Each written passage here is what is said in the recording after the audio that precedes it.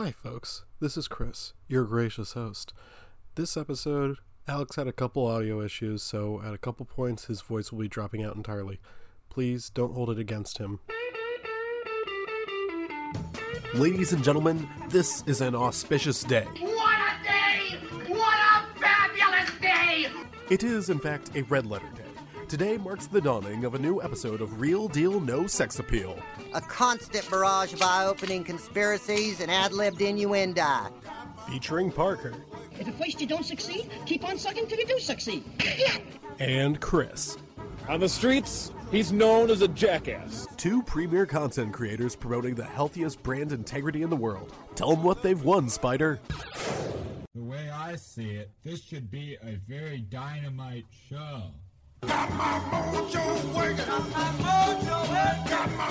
Oi, mate. Welcome. My name is Ricky Gervais. I'm recording with me mates, Stephen Merchant and Carl Pilkington. We watched Austin Powers International Man of Mystery and Austin Powers The Spy Who Shagged Me in it. Governor, what are your thoughts on Austin Powers? Are you triggered? I'm not doing this. I hate that it's assumed that I'd be Carl. No, you are obviously Really Stephen hurtful. Merchant. You actually kind of look like Stephen Merchant. Man, I don't know who those people are. Yeah. They're British comedians. I If there figured is that such a much, thing. which means I assume that they just dress up like women and do funny voices. But Yeah, it's really funny, dude. Okay, so, Parker, do we have any news? Buddy. Emergency podcast. The next 90 minutes. Fast and Furious 9 trailer. Y'all. One of the single greatest and dumbest things I've ever seen in my entire life. I thought I was in, and then I saw there was a magnet plane, and I was very in. Like, sometimes you watch a trailer, you're like, oh, I'm fucking in. You're like, this is too stupid. And I flip-flopped about 17 times. It Correct. is- my God. In that end, I wish the Han thing hadn't been spoiled, but also, I've never been more excited in my entire life for a movie. You know what? My favorite thing about that entire trailer was John Cena. nary a Hobbs or a Shaw to be seen. Correct. So far. The nerve just be like, this is my long-lost brother, John Cena. Go absolutely fuck yourself. That was my attitude originally, and then after 45 minutes, I was like, hey, you know what? I can see it. That's fucking stupid. But also, can Fandango give me tickets now, please? Over-under on Ryan Reynolds' quips, 3.5. Don't do this to me. Don't take away. Oh, he's few in the good things other in my life. universe now. It's Hobbs and Shaw did us a service. It just jumped on the bomb and the lasagna, and now Kevin Hart and Ryan Reynolds have to be in those movies instead. You love There to see will it. be no I'm gonna crossover. take the over. Okay. Also, shout out to the funniest thing I saw, which was the first comment in all caps. The dead speed. I laughed for a solid hour and a half. I fucking love memes, you guys. And speaking of movies Carrie- that start Carrie with a Fisher's Star in Wars this one text too. crawl. There's so much Star Wars crawling this week. Oh, yeah, we're going to have to... we'll have a little something about Star Wars. I got some news. Yet another Disney live-action remake. This time they're doing Lilo and Stitch. Buddy, did you see the other Disney news? That's what I was waiting for. Oh, which one was this? I For probably the forgot. low cost of $75 million, they won the bidding war for a performance with the original cast of Hamilton. So go ahead and just chalk that on the next year's Super Bowl bet. Oh, no. Because I will be good and goddamned if I see it under any other circumstances. So many people on my Facebook are going to be excited for that. We are going to hear so many Yas for queens Jellicle over this. cats. Jellicle cats of Jellicle souls. It's Alexander Hamilton, the cat of the railway car. What do you think his Jellicle name was? Is that like his slave name? We heard real deal. Yeah. I was gonna do a thing about the Super Bowl trailers, but they all ended up being super fucking boring, so I just False. didn't bother. Objectively false.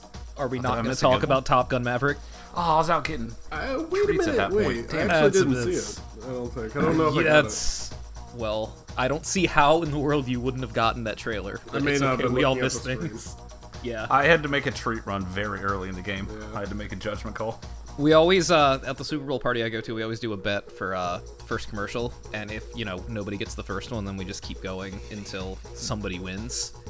I missed with a movie trailer by picking the wrong movie trailer 2 years ago, and I just won't do it again. And then the fucking Fast one was first, and I was furious, but doubly furious because what I had written down was Michael Bloomberg. So I just had to watch for a fucking Bloomberg ad for like an hour. You truly hate to see it, but also I really that was wanted the to win. That Damn was it! a smart money choice. I would have I done know. the same thing. I know. But like everything else, like oh wow, Black Widow, Mulan, cool. Who could Oh possibly yeah, I give a forgot shit? it. I mean, that's the thing is, as soon as I saw the Black Widow commercial, I went right back to my nachos. Like, I don't As you do. Like, Mulan looks better than the other remakes, but also, like, life is Still short. a remake, I have though. so many other Redbox movies to watch. I understand where you guys are coming from, but also I actually shushed the people around me when that Top Gun trailer started. So, As you, yeah, I mean, you that's know, the correct response. I respect it. like no, you're talking. There's more important things going on. So beautiful. This movie's gonna be so fucking good. Can't wait. I'm so excited. Are you taking a week off when that comes out? It's in play. Give a solid 2 or 3 watches in theaters. I respect it. Is Val Kilmer gonna be in it? We went over this at the party I was at, and I made people Google Val Kilmer and the Snowman, and then they just retracted that shit immediately. So The answer is maybe. All right. Say never. Do we have any jerks of the week? I do, unfortunately. Oh, fuck. I can't believe you've done this. Okay, mine is Pete the Cheat.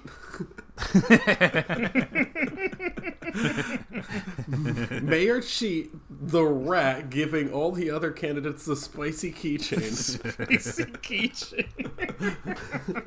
The Iowa caucus. I might as well do whoever invented the concept of Iowa.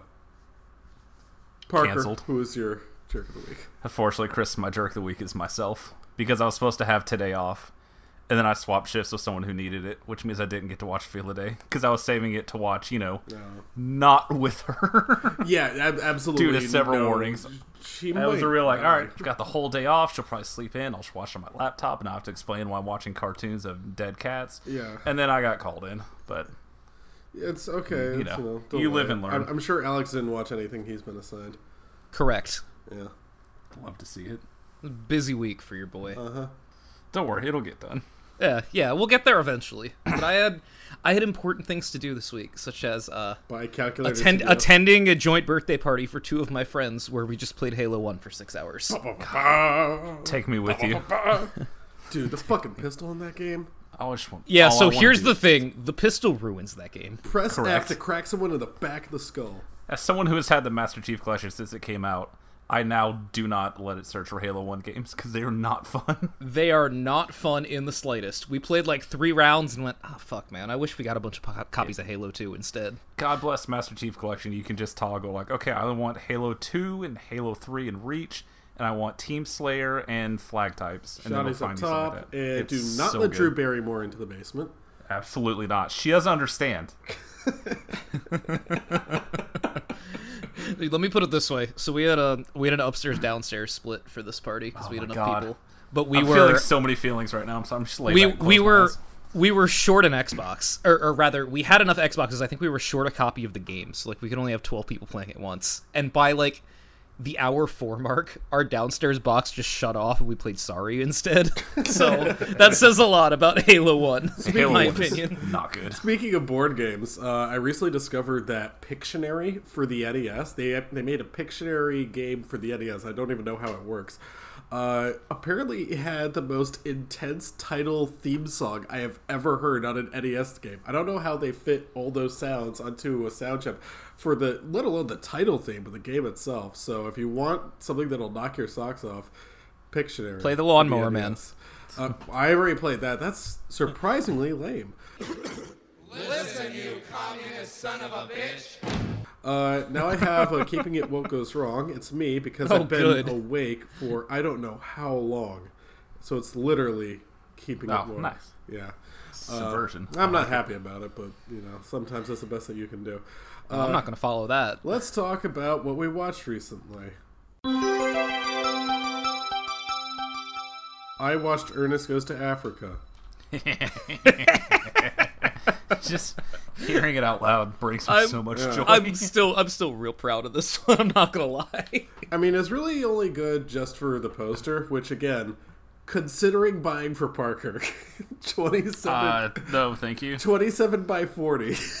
God, Parker, if you need to give him a fake address, I'll send you mine. I really want him to just fucking, like, put it on his door as the first thing his girlfriend sees when she comes home. Oh, man. Dude, the idea of, like, decorating a computer room with nothing but racist movie posters is, like... you know it's not that anybody's a fan of, Ernest Goes to Africa. It's clearly there for a reason. Like, yeah. it's a choice. So, I've seen other Ernest movies. I think I mentioned I've seen Ernest Goes to Jail. It was kind of dark. I've seen Ernest Scared Stupid. That movie's not very good. And Ernest Saves Christmas, which is alright. It's kind of sweet, Ernest drives a taxi in that movie. I don't know how Ernest is able to hold down a job in any of these movies. The movie begins with him destroying a woman's Mustang, so thank you for crushing my nuts, movie. Just appreciate it. He's really attracted to this one woman who very clearly does not like him, but he keeps pursuing her anyway, so I have that going for this movie. Oh, this movie's canceled. Yeah, see, here's the thing about this movie, is you look at the poster and you think, oh no, there's going to be a lot of racism in this movie. And you watch it and it's really not as bad as you expect. But it's still really bad. God, I'm on the edge of my seat. I'm so excited. Let's just talk about it. Let's talk about... I think there's only one scene where he dresses up as a different race. Which, strangely pretty good. Strangely enough, is not a blackface scene. It's a brownface scene. He dresses up basically like Dawson from Street Fighter 2. Does he do the arm thing? Well, he can't stretch his arms that far. He does a little praying pose and stuff like that. Thanks for nothing. He does do the voice. Oh, like good. Apu. So now he's extra canceled. Better or worse than Bubble Boy? Boy, rarely ever are you stumped. Sidebar for 90 minutes. I have to go back and re-listen to that episode. So I guess this is growing up. Okay, what else did he do? The only other moment that comes immediately to mind, I didn't take notes on this, I'm shocked. Only remembered the racism, I understand. Yeah, he walked right up to, he was walking with a white girl, and he says to her, look, some natives. You gotta know how to talk to these people. Don't worry. I watch a lot of TV. And he goes up to him and he just starts talking like the streets, Ebonics. Oh, fuck. It's really just more embarrassing than anything else. Yo, yo, yo, what up, my home dog sort of thing. I'm like, oh, because they're black. I get it. Thanks, Ernest. Yeah. Anyway, he gets stabbed by a spear in the head and he dies. Oh, wait, no, that was what I wanted to happen. After that, it's surprisingly very tasteful. So, 10 out of 10. Now, actually, I think the worst part of the movie is his little female accomplice. See, here's the thing about movies. And as much as we criticize movies, they're really hard to make. There's a lot of people who work on this stuff. A lot of people, they work really long hours, do a very difficult job for little pay. And you see it on the credits and everything. It's just like, look, there was a lot of people who worked hard on this. Except this movie. Because in this one, the credits go by really fast. No one wanted their names visible on the screen for even a split second. And you can tell a lot of people were just kind of dogging it every single day because it doesn't look or feel like a real movie. It's not just because it was direct-to-video. It just sucks at everything. Ernest P. Worrell, Jim Vardy, is a Shakespearean-trained actor. And this is what he's doing. Explains a lot. Oh man, I can't imagine going to like drama school and they're, hey Vern, know what I mean? Yes, I am the most successful member of my acting class. Apparently, yeah. He's directed DVD children's movies. You got right, dress up like an Indian dude. He did this. Just on set holding a spear. Well, Laurence Olivier did it. Yeah. I'm classically trained. Is there anything else that really bothered me? No, there's really not much to say about it. I thought it was going to be a lot worse, so disappointed. Need more blackface. I say that every movie, Yeah. Speaking of things to put at the front of the show. Yeah, if you're looking for new clips for the intro. Yeah, it's going on the greatest hits compilation. Don't worry. Just have that peppered in every single, like, 5 minutes or whatever. Just wish there had been more blackface. Next one I watched was The Ritual. This is one, Parker, you assigned, and you seem to enjoy this movie, right? Yes, sir. I enjoyed it, too. I think it's a very well-done movie. Yeah, so finally you assigned me something halfway decent. No, God bless. Let me... Better than Ernest. Got it. So I was describing this to a young female associate of consenting age, and she said, after I described it, she's like, wow, have you ever heard of a movie that's kind of similar? It's called Midsommar. I was just like, oh. Well, actually... Man, my not jerk of the week is myself, because Midsommar came up in class today, and our professor turns out really liked it, and was like, "What would you guys think?" And I literally said out loud, "I don't want to waste 20 minutes of the class's time on this." Just subscribe to the podcast, listen to the episode, re-listen to it again, turn off ads. To anyone out there listening, please do not listen to this podcast. You just raise your hand like, I have a very specific strain, and if you start this, like, I cannot stop. We will do this all day. That's basically what happened, because like, he pressed me. I'm like, dude, we have like 30 minutes of class what left. didn't you want to like get anything done? Please. I did this for free already. I'm paying a significant amount of money to be here. I have a feeling that if I were to rewatch Midsommar, that I would probably say, well, I still don't like it, but it's not the worst movie I saw last year by any stretch of the imagination. It's just not very good, and that's what makes it so disappointing, is that you have these high expectations and everything, and it's just a letdown. It's really boring, and there's a lot of missed opportunities. But that would require me to rewatch Midsommar, and I am never going to do that. So you're on my side now. Nice. I've been on your side. You have a problem with listening, don't you? A little bit, yeah. Yeah, I can tell. Okay, so one of the things I was actually thinking about Midsommar is one of the reasons it wasn't scary at all to me is that, they're always in this open clearing, or maybe they're inside one of their log cabins or something, or in a bear costume. That's never really scary. You think back to a better movie like The Witch, the trees are a lot closer to them, Whenever they're out there amongst the trees, it's a lot scarier. Same thing with the Blair Witch Project. I think it's the proximity of the trees that makes it a lot scarier, because you don't have a clearly defined path. There's not a lot of room to move around. It's a bit more claustrophobic. So The Ritual works in that way. First of all, I want to tell you this. Guys, I don't want to go camping. No, under no circumstances. Like, hiking on the mountains, yeah, fine during the day, whatever, but bring a tent and backpack. So here's the thing. You're clearly not committed to meeting our good friend Squatch. What if I just let him come to me, okay? Odds are eventually he's going to get bored. Not his style, but sure. How would you know? You've never seen him. But anyway, you had a very specific trip that one time. You thought you met him. Yeah, I did. So the ritual's about 5 lads. One of them gets murdered early on, and one of them feels really guilty about it, because there's a possibility he could have intervened in some way. It's not really defined that he could have saved this guy's life, but it's just the idea he could have done something, and he feels a lot of guilt about that. And the guilt reoccurs through the movie. It's one of the themes of the thing, which I think is a lot better than Midsommar, because I don't know that there was necessarily a theme there, but it was just an allegory. It's like, this is what a breakup is like. And I'm like, yeah. Remember that time he let his friend die in that robbery, and then he stole his thesis? Yeah. It's not even, yeah, I know. It's just, ugh.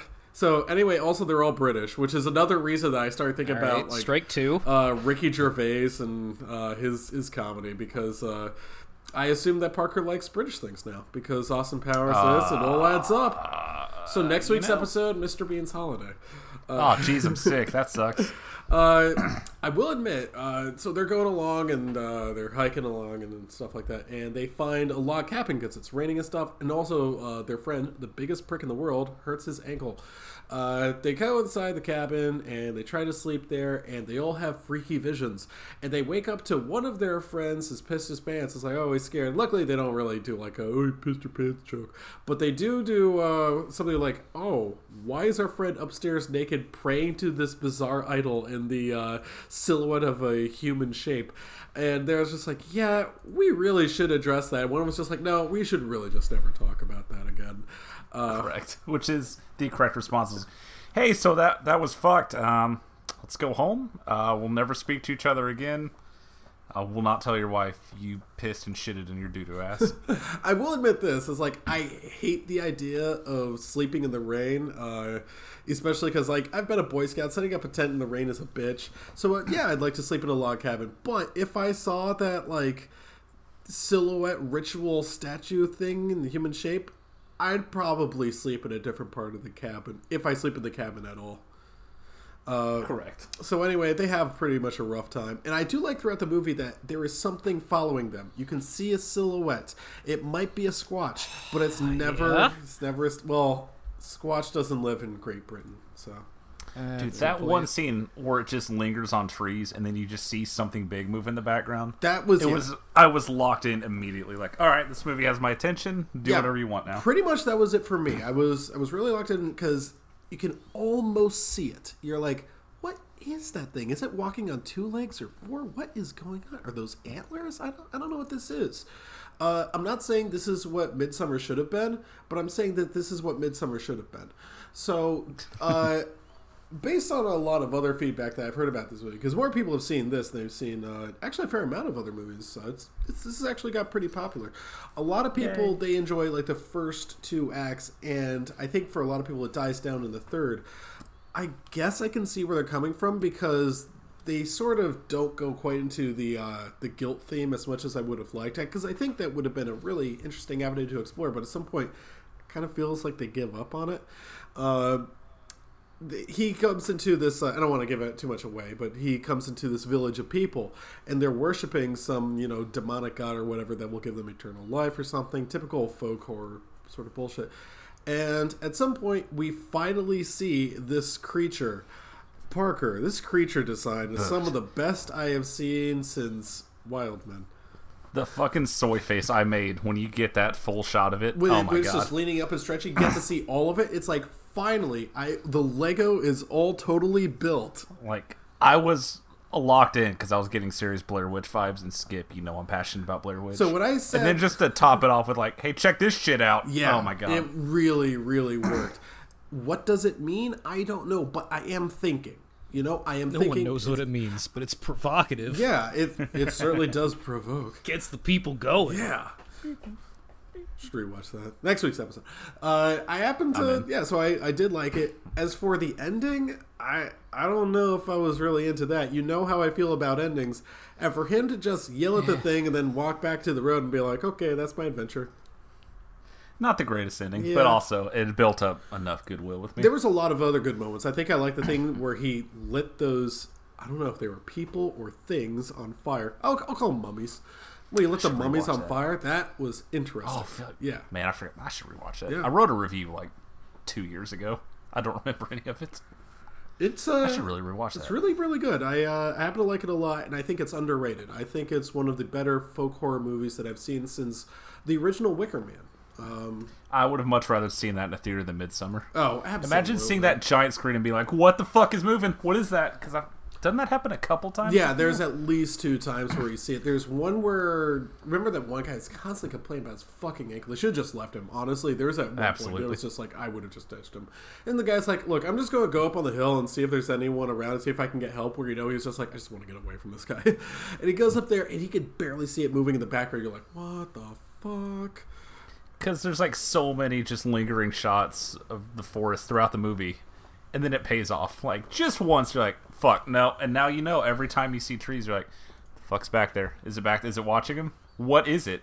Yeah. What are those antlers? How many legs? Oh, God, I'm going to watch it again. Like I said, I'm still a little disappointed with... It's not the ending so much as maybe it's the conclusion. There were things that, I don't know, they didn't get explained or they weren't utilized enough. I feel like, I'm not saying that the other characters should have had some sort of dark past that they never addressed and that's why they're killed. I don't need more time on that, but I don't know, some sort of satanic cult and they're just praying to this thing is like, it doesn't really do enough for me. And it's still good. It's still one of the better movies that I watched this week.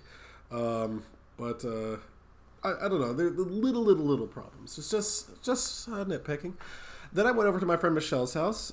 She recently had her tonsils out, so she was like, hey, come over and let's watch movies. And she hasn't seen Mad Max Fury Road since it came out, so she wanted to rewatch it. There we And go. yes, it's still my favorite movie of all Our time. weekly segment, Chris watches Fury Road. Yeah, I wish it was weekly. She enjoyed it again, which is good. Very happy she liked it. I won't repeat too much about it because I feel like everything's been said about it that needs to be said. So just one scene that made me laugh. It's a scene, you know, the pregnant wife, you know, the one with the long blonde hair. You know she gets killed, right? So at one point, she's, I guess her name is Splendid in the movie or something. So they're like driving along, and she's sort of like hanging on the door or whatever, and she just barely misses getting hit by a rocket. And she, Michelle actually like almost covered her eyes. She was like, like scared that she was going to get like violently killed, and she's just like, oh, huh. You know, I really thought one of them dies, and then she immediately dies because the door falls off. So that was kind of funny. That made me laugh. I like that movie a lot still. And then I decided I would rewatch with her. She hasn't seen this movie, but I was like, you know, Parker wasn't into it. Maybe I should rewatch it and see if I still like it. Better Off Dead. I still like it, but I have to admit that there are certain scenes that bring it down for me. The Van Halen scene is awful. That scene, I was trying to be nice. That scene, we'll get to musical numbers. Yeah, that scene really needed to be excised. I know, Parker, you don't really like heavy metal, but it's not the best scene in the movie. It's very uncouth. I don't care for it. But there are other scenes that still make me laugh really, really hard. There's something about the way that David Ogden Stiers talks that just makes me laugh really hard. The mailman just dropping mail and kind of looking at it while listening to Foxy Lady makes me laugh. There's a lot that I really like, and she liked it too. So I still like it, but maybe not as much. I have to remember, if there's a movie that I really like, but there's like a really bad scene, that will drag it down. A good example is actually Labyrinth. If you remember that scene with like those red puppets that are dancing around, they take off their heads. Why is that scene in the movie? It's awful. It just wastes everyone's time. Every single time I watch, I'm just like, why is this here? So that's my little bit on Labyrinth, which I didn't rewatch, but I was thinking about it. Then I watched Wild Men, which was okay, I guess.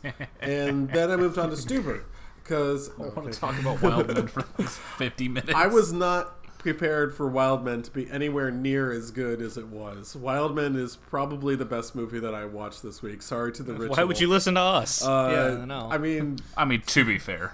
I was, yeah. It was not a rhetorical question. Wild Men, I have to admit, I was expecting Wild Hogs starring Tim Allen. But instead, no. Wild Men it's a future episode. It's a mockumentary about finding Bigfoot, which already I guess I'm locked in naturally. I can see why Alex likes this so much. He plays the lead character. Correct. The most egotistical, arrogant, bald man I've ever seen in my life who desperately wants to find Sasquatch. But he also plays his brother Yappy. I think we all, in some way, are Yappy. There's a bit of Yappy in all of us. I mean, not me, because that guy canonically fucks. But... Yeah, that's the thing is when he says, and I was in my room alone. There was no one with me. There is absolutely no one. Same, buddy. Right here with you. All. Never. That Gone Squatchin' hat will be part of my wardrobe. Parker, You're welcome. Parker, we might as well start selling those in the Terrible store. So, yeah, if we can just make a deal with these people, if we can host them. We should also sell Squatch finding equipment. Just the excess stuff. Same, but buy it and then go Squatch hunting. Yeah, this is going to be a real problem if we're trying to sell new Squatch hunting equipment. Used, however. I mean, it's got the set. What does the Squatch and resale market look like? There's a lot. I want to talk about something you guys brought up, which also made me laugh because it's in the first, I think, 3 minutes of the movie. Is they have a skeptic on the show, and her job is to be the skeptic. Call them fakers? Yeah, her job is to be the skeptic. The false accusers, I think it's like the 11th commandment. You don't do that shit. She believes that Sasquatch doesn't exist, so she's a fucking idiot. And as soon as she says that, he starts squaring up like Donald Duck, ready to start boxing. Same stance and everything, with a fist and everything. He looks like, what's that meme of that guy from like obviously 1912 or whatever, the strongman with that sort of pose? He's an immediate why I oughta the second she pipes up about Squatch being fake. The other characters in there are, you got an angry audio guy, you've got the angry director, and you've got the PAs, the interns. One of whom was very clearly hired just because she's mildly attractive and the main bald guy wants to hit on her the entire time. Which just feels so bad for her because she looks so uncomfortable throughout the entire movie. You can tell everyone was having fun with this. This is a very, very funny movie. I was laughing very hard at a number of moments. I still think my favorite line is, "No, you don't understand. Sasquatch is king of the forest." And what was the other one that made me... Oh, towards the end, this is not a tremendous spoiler, Bigfoot, who is real, comes into the movie. He has a cameo appearance in the movie as himself, and he starts killing various members of the crew, and he kills off the director, and their response is, "Oh no, now who's going to direct?" Which is such a subtle line. I feel like anyone who watched this and didn't like it maybe weren't paying attention to all the lines because they're really funny. But I think we should get to the real meat of this. What is your favorite kind of Squatch call?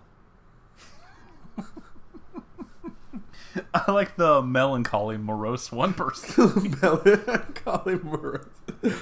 I have to admit, I'm more of an Ohio call man myself. That's my favorite.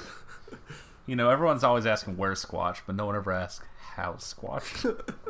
I think this is the movie that invented the term Squatch. I have got to get that Gone Squatching hat. I crave it desperately. I kind of want to start, I'm going to, subtly let on at work that I believe in Bigfoot and just be like... once I get into political conversations, be like, "Oh, geez, the Republicans, they don't believe in global warming. They don't believe in, real science. I bet they don't even believe in Bigfoot. I mean, all the science right there in front of you. Not believing in Bigfoot is might as well not believe in vaccines." Watching too many Kubrick movies, my friends. If you're a listener and you have any movie pitches, don't want to hear them. If you want to go hunt ghosts with us, please email us at butts@terribleblog.net. We will get some equipment, go to some asylums. Let's make it happen. Oh my God. Next to live recording, bring the audience. Both of them will show up for Wild Men.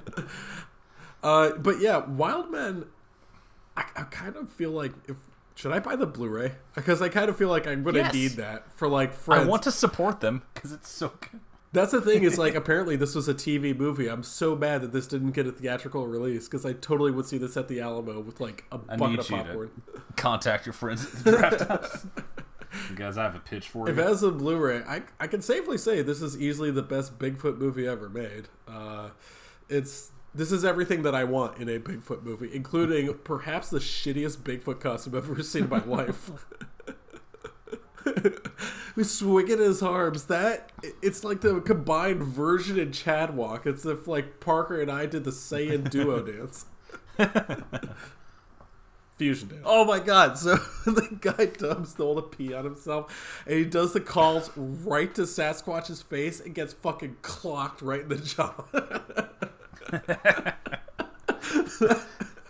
The sound I made, and then they get a real sign that Sasquatch is almost certainly there, and the brother's probably like, no way it could have been. We have to go. We should just leave. Here's the distracting thing. Don't get too jealous. I recognize one of the hoodies that the guy was wearing. I own that exact hoodie. Oh my God. Don't know where. Oh, I know where it is. That's upstairs. How people talk about being a kid and watching the original Evil Dead and be like, I can make movies. Yeah. That's how I feel about Wild Men. Absolutely. You know what? If someone gave us $20,000 in a shitty costume, this is what the three of us would create together. Correct. Yeah. You have to save us from ourselves. Yeah. It's either that or... we hired Stan Winston to make us a Bigfoot. Yeah, we got Rob Bottin over here. That's the thing is if you did put it best, if we were going to make a movie, it'd probably be something like this. Shot for shot.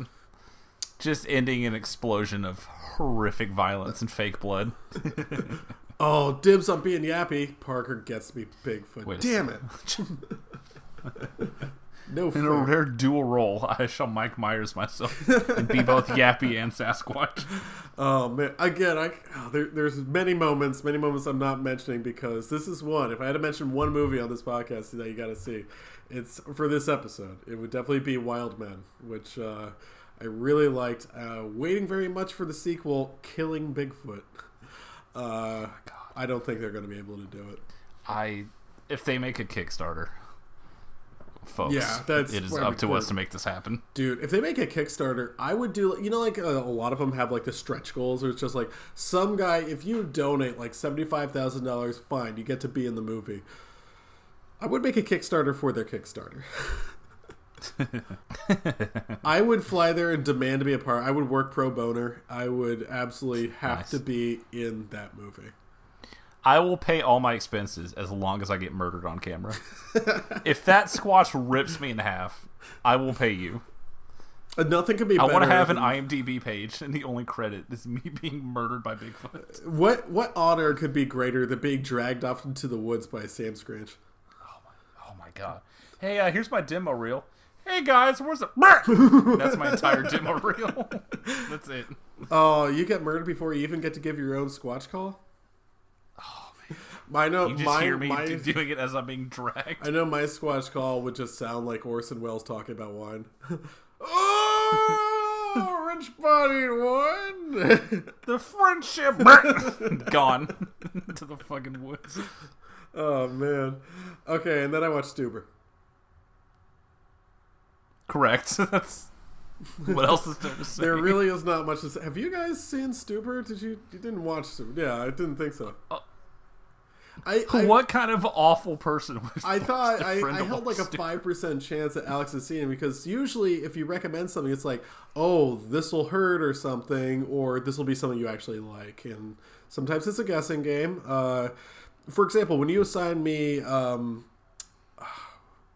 what was the one with Mark Wahlberg where he's on the oil rig? Yeah, Deepwater Horizon, which I ended up actually kind of liking. That's sometimes it doesn't go that way. Freddy Got Fingered is another one where it sort of backfires. I ended up liking that one too, although that one makes a little bit more sense as to why I probably wouldn't. I'm not going to say I like Stuber, but I will say that there is very, very little to say about it. The jokes are bad. Most of the jokes don't work at all. A couple of jokes do work quite well. I don't remember them off the top of my head. The action is almost entirely pointless until Iko Uwais gets on screen. That's the reason that you assigned it to me. And guess what? I still love Iko Uwais more than I love beer. I have to admit,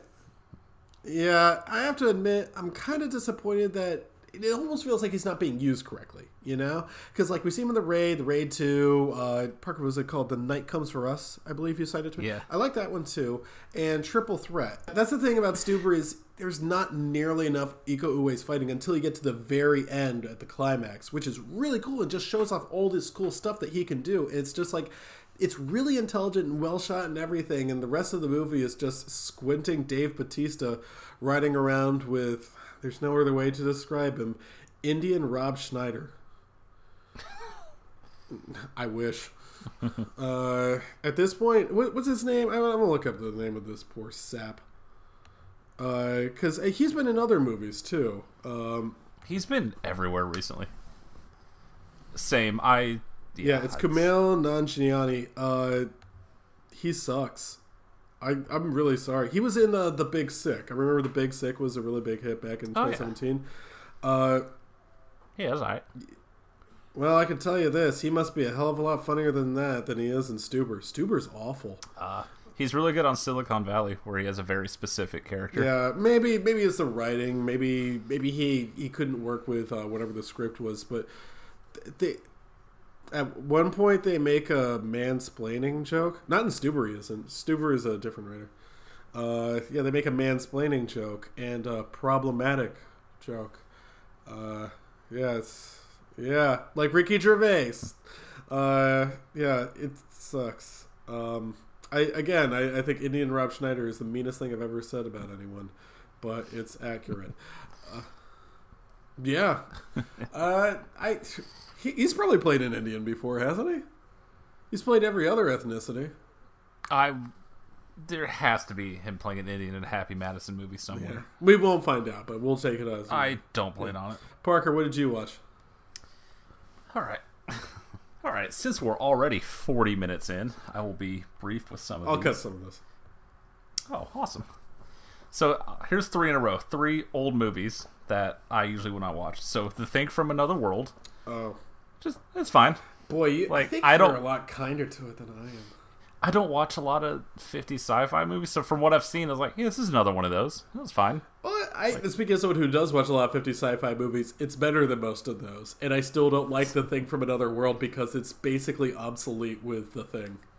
Correct. I thought the reveal where they open the door and the thing's just fucking standing there and swipes at him was like, 1956, someone probably shit their pants. In fact, like, I believe it was John Carpenter shit his pants at it. According to him, he was really scared by that movie. That makes one of us. It's like 75 minutes. It was not a huge loss. I think it's totally fair, you know. Again, it's different times back then. Yeah, it doesn't work for me. Yeah, it's, you know. So after that, I watched the original The Fly. All right. Boy, that ending. Yeah. I was not expecting that haunting ending. Like, it's like, this is pretty good. Like, better than I thought it would be. The story structure is kind of weird. How the whole middle is just a flashback. But, you know, it's got Vincent Price. My whole life, up until the moment it hit play, I assumed that movie was in black and white for some reason. Oh, that's totally I'm not sure fair, why. Yeah. But what a good movie, ending, right? Yeah, that thing in that spider web saying "help me" in that voice. Y'all, what the fuck? Mm-hmm. I truly was not prepared for it. Like, as a concept, it's a Goosebumps book. But in execution, they're just like, yeah, let's just go all the way that we can go. I was like, so how's this going to end? And then you hear it, and you're like, wait a second. Is he like a spider? And then you get the zoom in. Good stuff. Yeah. But once again, like, it's better. Like, it holds up on its own. But the 80s version is... It's objectively superior, yeah. But the 50s one is different from The Thing from Another World, because the 50s one was like, that's worth watching, too. It's also a good way to be like, look how far we've come. But the old one's still good. I vibe very heavily with the entire laboratory and all the blinking neon lights. Oh yeah, teleportation. My Lego lab. Oh, I heavily fuck with that. Yeah. And then to round out the triple feature, I watched the original Invasion of the Body Snatchers. It's incredibly funny to me to watch the movie that has, like, it's not even subtext. It's just text. And then the director's like, nah, it has nothing to do with anything. It's just a sci-fi movie. Like, absolutely go fuck yourself. You think I'm stupid? I think the director's stupid. I think it's based on a book, and the director just didn't know. He was just like, we'll just film it like this. Who cares? Communism? No, they're pod people. Absolutely suck. Like, it's right there. Couldn't be more obvious. Like, I am barely functioning as an adult, and even I can pick up, like... Didn't they remake that one in the 70s? I think they did. Yes. And also the 90s. I did not get to the 70s one yet. I haven't seen the 70s one, but I've definitely heard about it. I wonder if it's any good. I've heard the 70s one is, like, just as good, if not better. I plan on getting to those remakes and also all the remakes and sequels for The Fly and The Thing eventually. They made more remakes of The Fly? Why? Buddy, The Fly 2 is a thing that exists that I cannot wait to talk to you about. I will admit, the remake of The Blob was really good. That was a jaw dropper. I did not expect anywhere near as much. I didn't expect any blood in that movie. You know I'm passionate about practical effects. Yeah. And kids getting melted by blob monsters. Yeah. Let's see. So, like so I was house sitting for my friend, the one with the big fucking TV. Yeah. Big 70-inch, huge sound system. He lives in an actual house, not an apartment like I do, so I get to exploit it. So what I'm saying is, before the Super Bowl, I had 3 hours to kill, so I watched Heat on his system. All right. That was the best choice I could have possibly made. Like, get the gunshots going. Oh my! Every shot just fucking rattled the house. Like, you could hear during the bank scene, just like the cup sitting on the counter, like clinking because it shook. It was what a beautiful experience. I realized watching it, like, I think we all in our age group have this shared experience of like, oh yeah, I've seen like parts of Heat 100 times on TNT. I don't think I've ever sat down and just watched it start to finish. So, yeah, turns out good movie. Sometimes it's worth sitting down for a 3-hour movie. Few and far between, but when it works, man, it totally works. Because we've all done that thing of like, I gotta start getting ready soon. Let me put something on.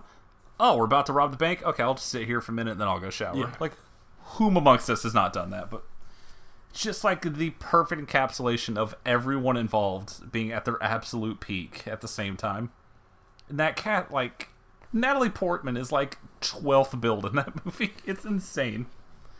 What a fucking great cast. Great. I just want to watch it again. I just want to close my eyes and just listen to those gunshots ring out. I did not know that it was based off a TV pilot Michael Mann wrote like years and years ago. It feels like it to me. That makes so much sense. I would not trade this movie for anything, but also I would take 2 seasons of that show in a heartbeat. So yeah, 5 stars, perfect movie. Like, I'm not breaking any new ground by saying that, but well, it's good that people appreciate that movie. It's one of those ones that kind of, I'm not saying it flies under the radar, but it doesn't get enough mention among a lot of people, I think. I think it got, like, it's legendary TNT runs. It's like, you turn it on Sunday, you're like, oh, I'm strapped in for like 5 hours. I feel like that gave it a second life that it did not get in theaters. Like, hey, I just turned on this. Is that Robert De Niro? I guess I'll leave this on. And then you just get the scene with him and Pacino in the coffee shop, and you just realize, like, hey, movies will never be this good again. Fuck, I love Heat, you guys. He just negs her like 8 times, completely uninterested in talking about things that aren't medals. I would die for Michael Mann. He's my senpai. Let's see. Okay, I'll roll through this. So I found a movie on Shudder called Bliss. I heard pretty good things about it, so I was like, I'll pop it on. It's like 80 minutes. What I did not do was I did not read the description of the movie, which will come into play in a bit here. So it's about this artist, and she's a painter. She has horrible writer's block. Like, it's been months. She cannot get it done. Her agent's dropping her. Everything's going fucked up. She's like, all right, I need inspiration. Let's get some fucking drugs in the system. So things start going fucking crazy. And, like, to portray how crazy the trip is, it's just bright colors, vibrant, this loud-ass bass. Like, pretty sure, Alex, a coin flip, you might hate it. Because I know those things drive you insane in movies, and it's just this constant piercing tone. But what I forgot, I did not read it. And if I read that, I would have known that this is a vampire movie. So when 30 minutes in, I realized, like, oh no, you're not just tripping balls because of the drugs. Hey, you got bit. Like, you're transforming. And then it gets so gory so fast. Like, the flashing lights and the score, like, this is the first time I've watched a movie on Shudder that gave you a seizure warning. Like, It is oppressive, but it also works to, like, sell. You feel as disoriented as she does the entire time. You don't know if what she's seeing is real, how many days have passed, if it's the same day, if it's fucking 2 weeks later. Is that person really there? Is that person dead? Who the fuck knows? So, like, visually, it's very similar to something like Mandy, but, like, it doesn't have a boring first hour. It was very solid. It was a nice surprise. And then I learned that on Valentine's Day, this same director has a movie coming out called VFW. If I could just read this synopsis for you. A group of war veterans must defend their local VFW post and an innocent teen against a deranged drug dealer and his relentless army of punk mutants, starring William Sadler. Ooh. So I'll see y'all at the Red Box, because if it's anywhere near as violent and gory as this was, it's going to be a 5-star movie. So yeah, that was a very welcome surprise. And let me just round up. So, years and years ago, back in high school, when I would just stay up until 6 in the morning watching anything that was on the premium cable channels, I came across a movie called Best of the Best. This is a powerful entry in the white guy karate canon. Top billed actor Eric Roberts, just to set the tone. So the gist of this movie is, every year there's this huge karate tournament, which is US against Korea. Now you're asking yourself, which Korea? Don't worry about it. Will not be addressed. So the whole first movie, it's essentially getting the team together, the team training, facing Korea in the finals. Like, it's Rocky, but dumber. So you have Eric Roberts. The second build guy is like an actual martial artist, because that's what you do in these movies. You get like a star, someone you can afford, and then someone who actually does martial arts and can do all the cool fight scenes. Third build is Christopher Penn. So it's like, okay, Eric Roberts, and the fat dude from Reservoir Dogs, and this actual Korean dude who can do the martial arts. So this movie is fine. By the way, let me just mention, their coach is James Earl Jones. Like I said, the movie, it's pretty solid. I thought I had seen this one. What I had actually seen was Best of the Best 2. Now let me just get snug, because this is One of the most powerful movies I've ever seen in my life. Best of the Best 2 has to do with an underground fighting thing. Now stay with me here. In Vegas, there's a place called the Coliseum, and there are no rules in the Coliseum. The Coliseum, so like, there's an MC, there's a showrunner, who is played by Wayne Newton, and the big boss of the Coliseum is a humongous German man named Brackus. Now, this German man, I recognize him immediately, is the same giant German man from the German team in Beerfest. So take a couple seconds and just internalize that. Just a massive brick shithouse. Fantastic.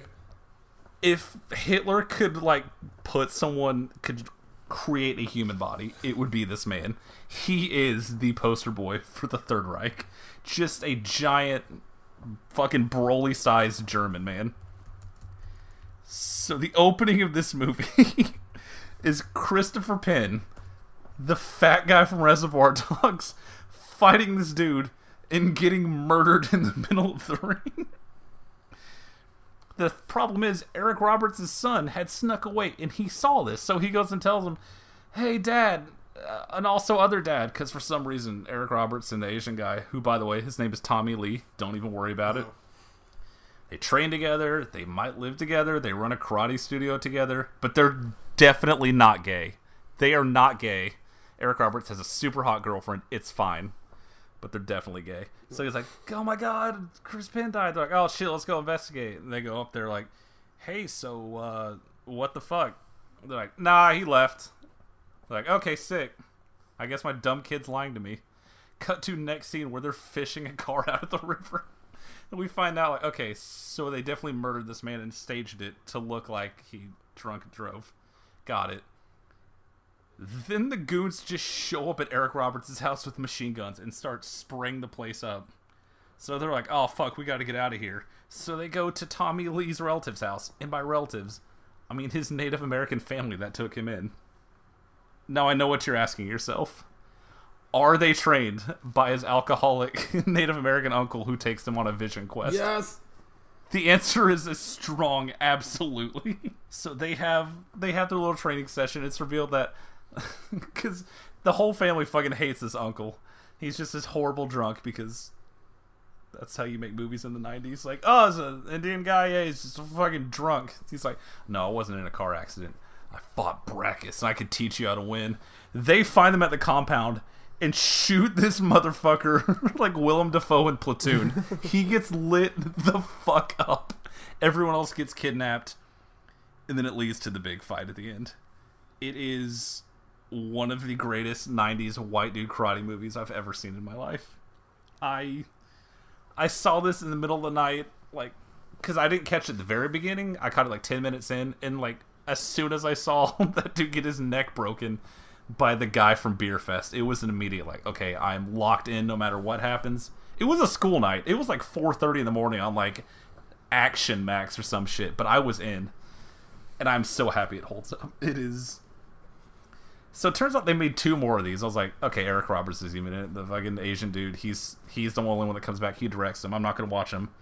I bring up this movie in one of my Discords, and someone types, I remember catching, I think it was 3 or 4, and if I recall correctly, a guy dives out of the way, and during the fall, he hits a fork that's half off a table perfectly, causing it to flip through the air and stab a guy. So, I'll see you guys next week when I talk about Best of the Best 3 and 4. So yeah, like, absolutely strongest recommend to Best of the Best 2. You do not need to see the first one, but also probably see the first one, because Eric Roberts has a shoulder-length mullet in that movie. I didn't even mention that Chris Penn just plays someone that sounds like me, and he wears a cowboy hat in every scene. He has like 3 lines in the second one before he dies, and one of them is calling his black opponent Sinbad. Representation matters. Because it's 1993, and you can just do that in movies. It is real fucking good. Strongest of recommends. If you're the kind of person who likes shitty 90s action movies, it is a must-watch. Alright, now that we're an hour in, let's talk about Austin Powers. So, talking about Austin Powers is kind of an interesting thing. I kind of want to talk about the genesis of the first movie. So, Mike Myers is hot off the success of Wayne's World, and I think Wayne's World 2. And I made another movie that I didn't like very much, So I Married an Axe Murderer, but it wasn't bad enough that he, lost any of his fame. And I think he was really big on Saturday Night Live. Anyway, apparently he was coming home from a hockey game or something, and he came home to his wife, and he started doing this routine where you dance around to Soul Bossa Nova while doing a British accent. And his wife was like, write it down. You should, make that into, a bit or something like that. They turned this bit into a movie. He combined it with, I kind of wanted to do, a spy parody, like a parody of James Bond. The result was, I guess, a cultural touchstone for a lot of people. Austin Powers, International Man of Mystery, which was a fair success. Before we talk about the next movie, I'd like to sort of focus on the first movie. This was really popular in your house, wasn't it, Parker? Oh my God! If it is about 2:30 in the morning here, if I texted my mom or sister with any of the big quotes from this movie, I would get a response. It is ingrained in our immediate family. Yeah. At least 50 times between the first two movies. Yeah, there's something about it that we were the exact right age for, because one of the reasons that we decided to rewatch it is it's not just oh, that's a good movie, something to talk about. It's does it still hold up? Do these jokes still work on us? Why did they work on us the first time? Is that silhouette scene still funny? Spoilers, it is. There's a lot here that goes on. I think the first one, Alex, you mentioned this off mic. The first one is more of a real movie. There are scenes of general pathos. It's I felt bad for Austin Powers at a couple moments. It's it must be tough traveling 30 years into the future and everything's different. You kind of have to get used to it. It's tough to make connections. There's a line that Elizabeth Hurley says. She's like, welcome to the 90s. You're going to be very lonely. And it's that's a line that you're going to think about for a little bit. Let's also talk about Elizabeth Hurley. Slideshow. I respect women too much to say my true comments. I have to admit, again, I was so dumb as a kid that I thought that she was the girl from The Mummy, because I thought every brown-haired girl with a British accent was basically the same person. Okay, fine. I have to talk about a lot of vagina in this movie. Oh my god, that awakened something in me that I'm not sure that I'm happy that it ever got awoken. I've never recovered from that silhouette scene. Yeah, there's not just a silhouette scene. The first time you see her, you're just like, what in the world are those? I don't know what they are, but I want to look at them. Oh my goodness. Truly had an impact that I will never be the same again. Yeah. I think it was 7 or 8 when this came out. I was too young to know what to do with those feelings. Yeah, it was a very strange moment in history when I saw that. But cut to 20 minutes later. I already peed, but it won't go away. I don't know what to do. All right, and of course the main part of the movie is Mike Myers.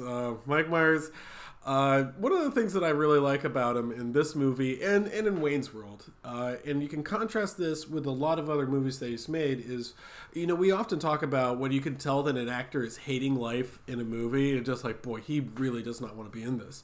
The exact opposite is going on here. You can tell he's having a lot of fun with this role. He's really into the character. He thinks this is the funniest thing in the world, and he's really going for it. And it's not just the Austin Powers role; it's the Dr. Evil role too. He thinks that's really funny, and I like seeing that expression of joy on his face.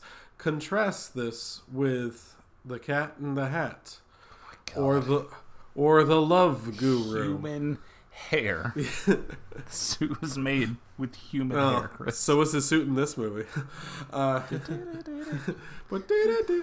Yeah, I like it a lot. I like the expression of joy, like I said. I like that he's having fun in this, because I think that sort of amplifies the performance. You can tell that someone is really getting into it. And I guess the same can be said about Jim Varney. A comparison often made. And of course, our favorite actor of the 90s, Seth Green. I haven't watched any Robot Chicken, and I don't suppose that I will, because we don't assign TV shows for Super Bowl bets, so it's okay. Yeah. Judge is ruling on that one. Yeah, I know. I was wondering. Anyway, I will be taking vacation from the podcast.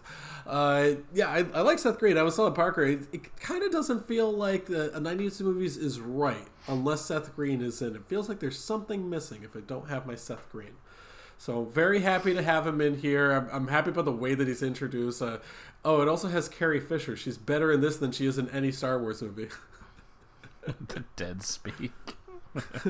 Did you just say, so you're you dead serious? No, I said the dead speak. It might be worse. Do you want to go scene by scene or just like pick and choose? I think just hop be around. A thing of like, hey, do y'all remember that scene? Yeah, I think that's I could do pretty much one of the best ones. I think one of my favorites is, we could also talk about Michael York, one of the most famous British actors of all time, who plays Basil Exposition. It's such a... I remember that name. I don't remember Will Ferrell's name. He's in there, and he's really good. He's got a perpetual grin on his face. Yeah, I happen to like that a lot. Oh, yeah, there's also Random Task, which is a good one. Man. And that guy's Wikipedia page takes a very dark turn. Oh, I don't want to know. Murder, along with other sex crimes, plural. Because it starts funny, because you find out he fought at UFC 4 back when you could just do whatever. So his big moment was taking a guy down and then getting punched in the dick like 8 times until he let go of the hold and he got choked out. Oh. And then I'd probably be pretty mad. Maybe stop reading the page then. I'd have to find an outlet. So there's boy. So there's one of the scenes that we've mentioned before on here is the Lucky Charms scene. Yes, they're always after me, Lucky Charms. I did not remember the scene being dragged out that long in this movie. I did not know that they explained the joke. And that kind of broke my heart because, it's like a little TV commercial. They chase them around. They want to get the Trix Rabbit. I'm like, oh, really? That's a shame because I thought it just sort of ended on, yes, they're always after me, Lucky Charms, which is funny enough, you know? Yeah, there's a... Oh, yeah, that's a good point, yeah. Yeah. Well, that's the thing is, like, if you don't explain the joke, it's a lot better. But that one, they sort of drag it out. And I know in a lot of Mike Myers movies, they will explain the joke. And I guess he thinks that's the funny part of it. It is not. But it also, every Will Ferrell movie. But sometimes that joke is good enough that you're just like, it's fine enough. I don't mind so much. We're going to talk about moments that we really like. Moments that... One of the things about these movies is... the reason that we rewatch it is because there are scenes in here that are so funny, and they shouldn't be funny. It doesn't make any sense that they're funny and that they hold up, but they do. And a great example is... Who does number 2 work for? That's the entire casino scene, start to finish. It might be my favorite part of the movie.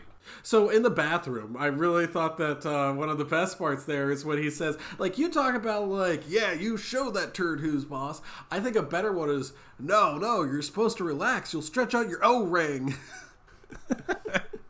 Just every single Tom Arnold line cracks me up, which is not a thing I expected to say in my life. That's a new one, isn't it? Oh, are you part of the show? Oh, no, I'm English. Oh, sorry. Like, I feel like watching this now, the things that crack me up the most are all of the side characters and appreciating like how much good facial acting there is. Yeah, there's a lot of that in this movie. Like as a kid, someone getting strangled and it sounds like he's pooping is funny enough, but as an adult, seeing the camera just linger on Tom Arnold's face for 2 seconds as he's like, "What the fuck?" You all right in there, man? Like, he looks so distraught at what he's doing. I really like... There's some visual gags in there that just work so well for me. I don't know why I'm a sucker for this sort of stuff, but, like, it's a scene where she's communicating, I think, with Basil Exposition on the laptop, and he's in the background walking around nude, and there's a whole bunch of, like, dick imagery going on there. I don't know why. I thought that was really funny, and towards the end, they recreate it, but with her breasts, and... That's even funnier. I really, really like that stuff. And it's set up really well. It's like, that is visual storytelling. They're using the camera to tell the story. Pay attention, Michelle. So I do love some gags. You know that about me. Yeah, let me explain. So it looks like her titties here. Like, I wrote down, like, obviously everyone loves a good piss joke of him being thawed out and pissing for 5 minutes. Oh. The thing that gets me the most is how, like, it's 15 seconds uninterrupted, and then he just leans forward and braces himself on the wall. It's Have really we the small never things been that there got me before? this time. I have to admit, I think my favorite part about that whole scene is not just the interruptions, which is really funny, because that's like slapstick. That's like how you use audio to sort of set up a joke. It's the one where it's like, there's like a whole leader that he unleashes at the very end. But it's also the fact that his leg twitches. You notice his right leg twitches with every It's single so spurt. good. He's trying to kick the rest out. What was the other good scene in the first Austin Powers? Oh, you know, one of my favorites, I have to say, this is probably my favorite scene in all of the Austin Powers movies, by far, is the steamroller gag. I laughed so hard at that. That's low-key the best scene. 45 feet away, screaming like a banshee. Like, in 90% of movies, you would get that cut in, and then get to the therapy scene and go, "What? Fucking cut this! What are you doing? Why are you stretching this movie out?" But it might be my favorite scene. That therapy scene is so fun. I remember when I was a kid, I didn't laugh as much because I didn't understand some of the words that he was using. Like, I'm 7 years old. I don't know what a scrotum is. I don't know what buggery means as a child. Yes, correct. But when he said that his father would do bizarre things like pretend that he invented the question mark, I laughed so hard at that. That is like one of the funniest things I've ever heard. Drink. The cadence in that entire monologue is like the best thing Mike Myers has ever done. It really is. It's like that shows the real genius of the performer. I really do like that. It is very funny. I also do like the fact that when he's deciding what they're going to do for their evil scheme, bunch of things that chose.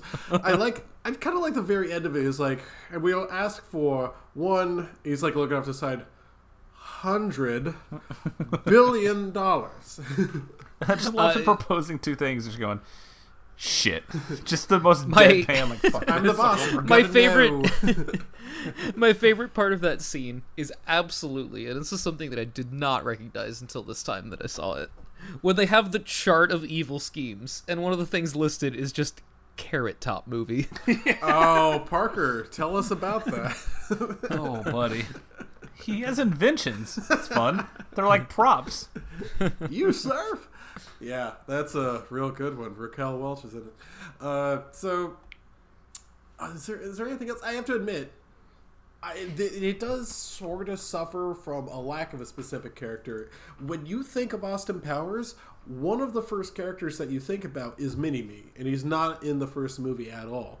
So I kind of feel like I knew he wasn't in when I rewatched. I'm not stupid, but I am, but not that stupid.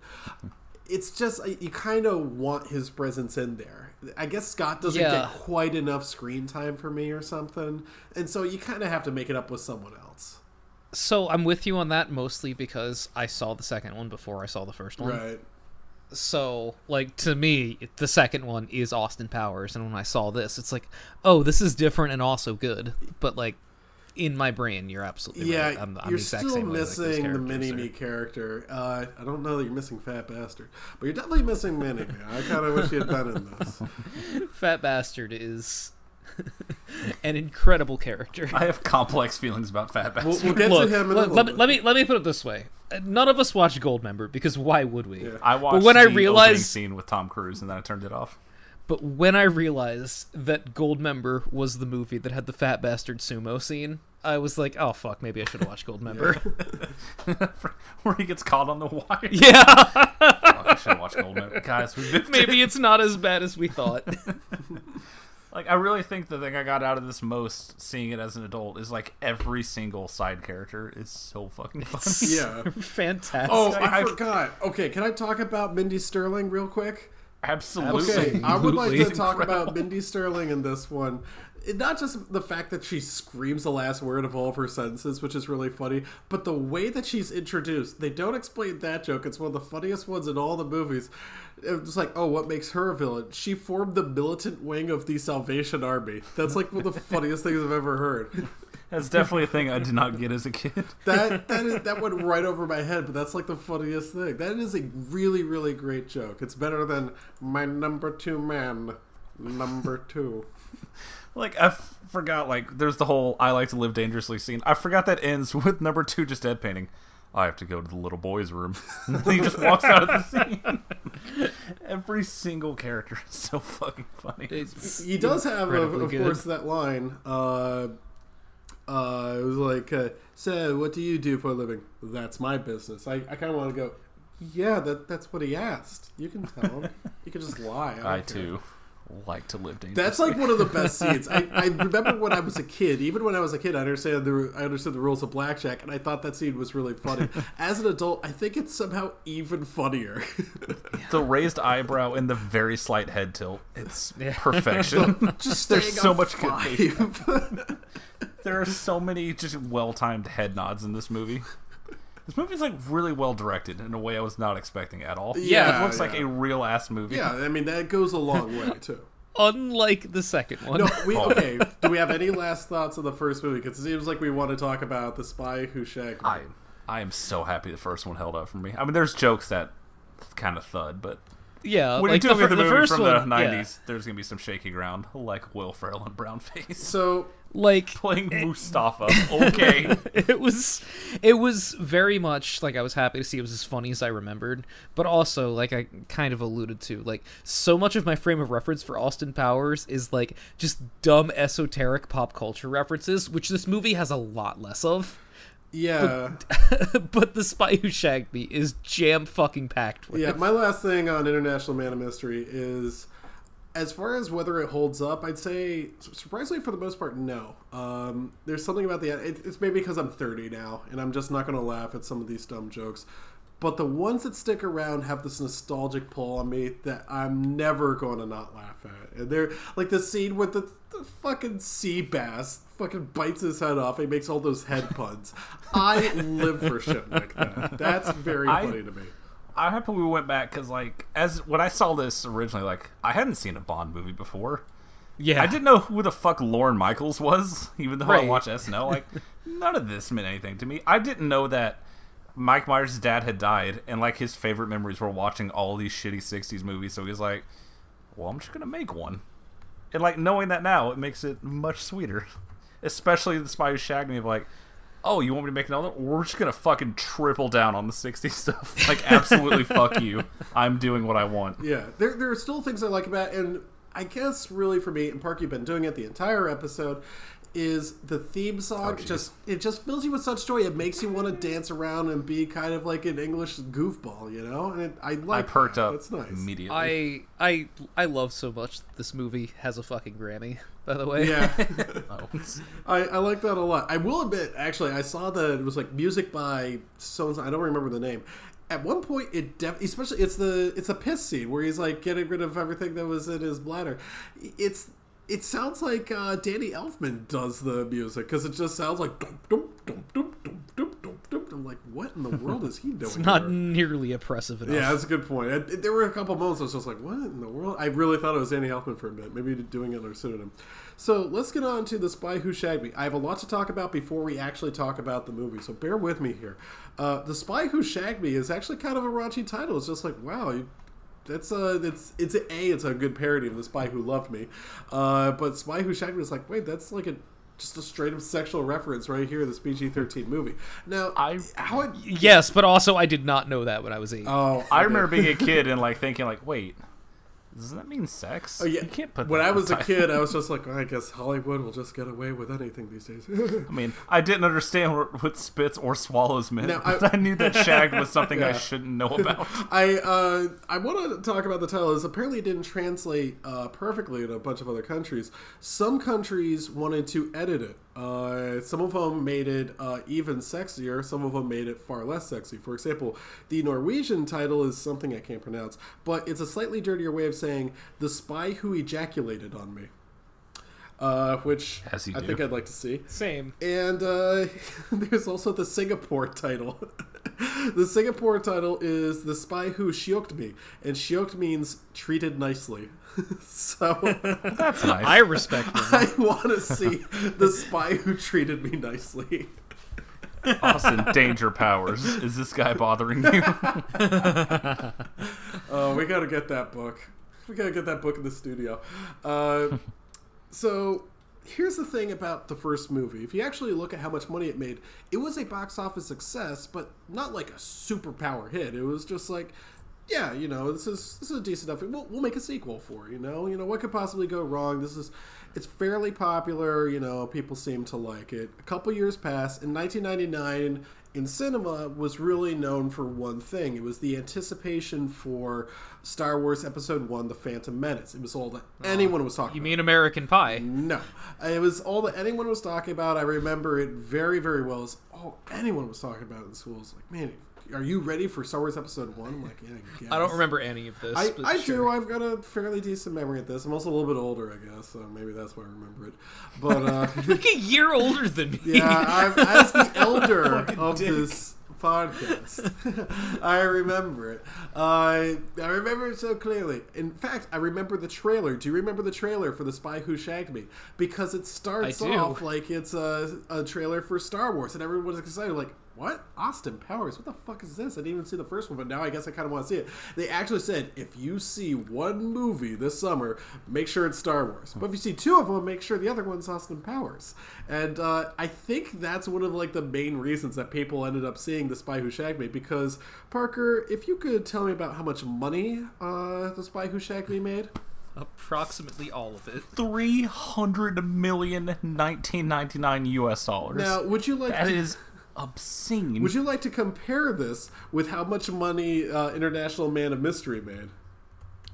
God, wasn't it like 60 or something? Like, yeah, barely, like, something like that. Like, it made money. It was fine. Yeah, exactly. It made money. It was like, oh, it's good enough for a sequel, I guess. $300 million? People, I don't think the studio was expecting that, and part of it was the marketing campaign, sort of tying it in with Star Wars like that, was kind of a brilliant idea. And then you get the Star Wars tech scroll for people like Parker to clap their hands like a seal. The groovy speak, folks. Oh, man. Okay, can we just get to the real meat of this? Can we talk about Rob Lowe's impression of Robert Wagner? Dude, I was going to say, if you don't go immediately to Rob Lowe, then I am. That's the thing. Like, I remember he was in it. It was... But holy shit. That's the thing, is like, as a kid, you take it for granted that they could just do stuff like this. But no, that was like a dead-on, balls-accurate impression of Robert Wagner. That was so perfect. Good. It is absolutely perfect. Like, this movie is so fucking good. Yeah, I really liked it. Now, is it dumber than the first movie? Yes.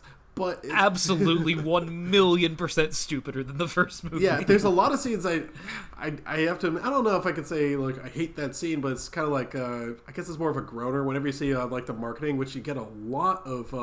so, hard to disagree on the marketing, but also, there's 2 musical numbers that I could do without. I like the first piano one. I like the piano one because that's an Island of Dr. Moreau thing that I like.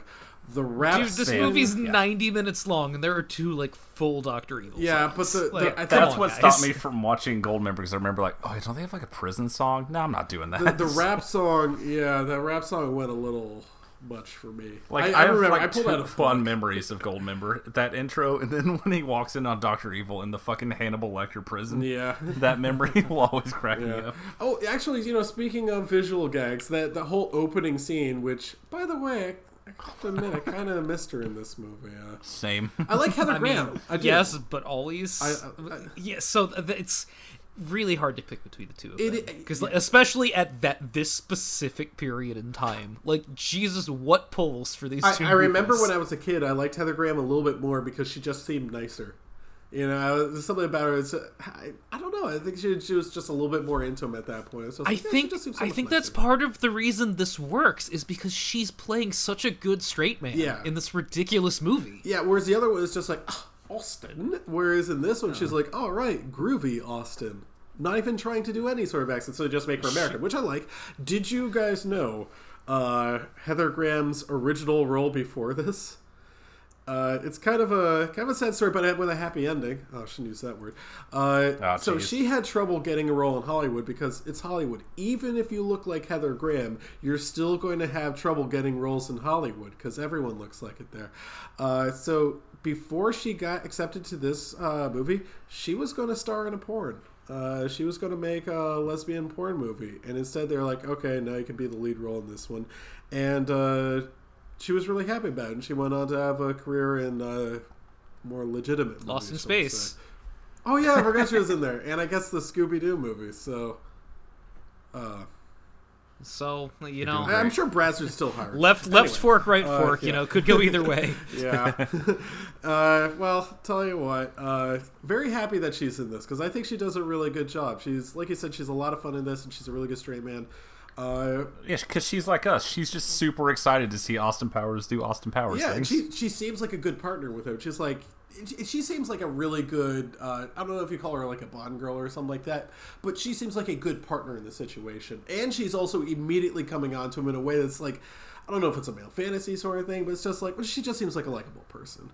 Yeah, and like I think like, you know, part of the one of the big visual gags throughout these movies is that the character of Austin Powers is just so like on his face ugly and stupid looking. And like the fact that it's not played for a joke, that she's like clearly actually extremely into him, I think makes this movie work so much better. Yeah, I agree. Like, in the first movie they sort of because played it could off. it could so easily be just a gag, and it's not. And like you don't feel, not that you would ever feel like Mike Myers is being taken advantage of in this movie where he plays fat bastard, Right. but you know what I mean when I say Yeah, I do. And in fact, in the first movie, they do really play up the whole thing. It's like, oh, look how awkward and bizarre looking he is. Especially the one scene that I actually never liked, even as a kid, was the scene with the fembots. I think that just kind of annoyed me. I don't like that song, the boots were made were walking thing. I think that just kind of annoyed me. And that scene where he has all the hair and he has that stupid looking underwear and everything, it's like, I get it. The joke is he's not sexy. You're just doing it over and over again. Whereas in this movie, they don't really do that joke, but everyone likes him. So you're starting to wonder, why would they like him if he looks so bizarre? And the reason is just he just has charisma, and charisma can take you a long way. false. The reason is that all British people look like that. No, I think that's the joke they make in the first movie. It's just like, yeah, you could just have bad teeth back then. Everyone did it. Can we talk about the retcon with Vanessa for a second? It's so good. Because, like, that whole scene's great, but I think my favorite joke in all three movies We knew is the after entire the time. opening. He just looks at him like, oh yes, we knew all along, sadly. And he just looks at him for a second like, what? And then they immediately brush past it and just never mention it. getting that, and then like less than 5 minutes later, getting the Austin asking Basil the question about time travel and being like, no, don't worry about it. And then they break the fourth wall to also tell the audience not to worry about it. Apparently, like, that was an improv.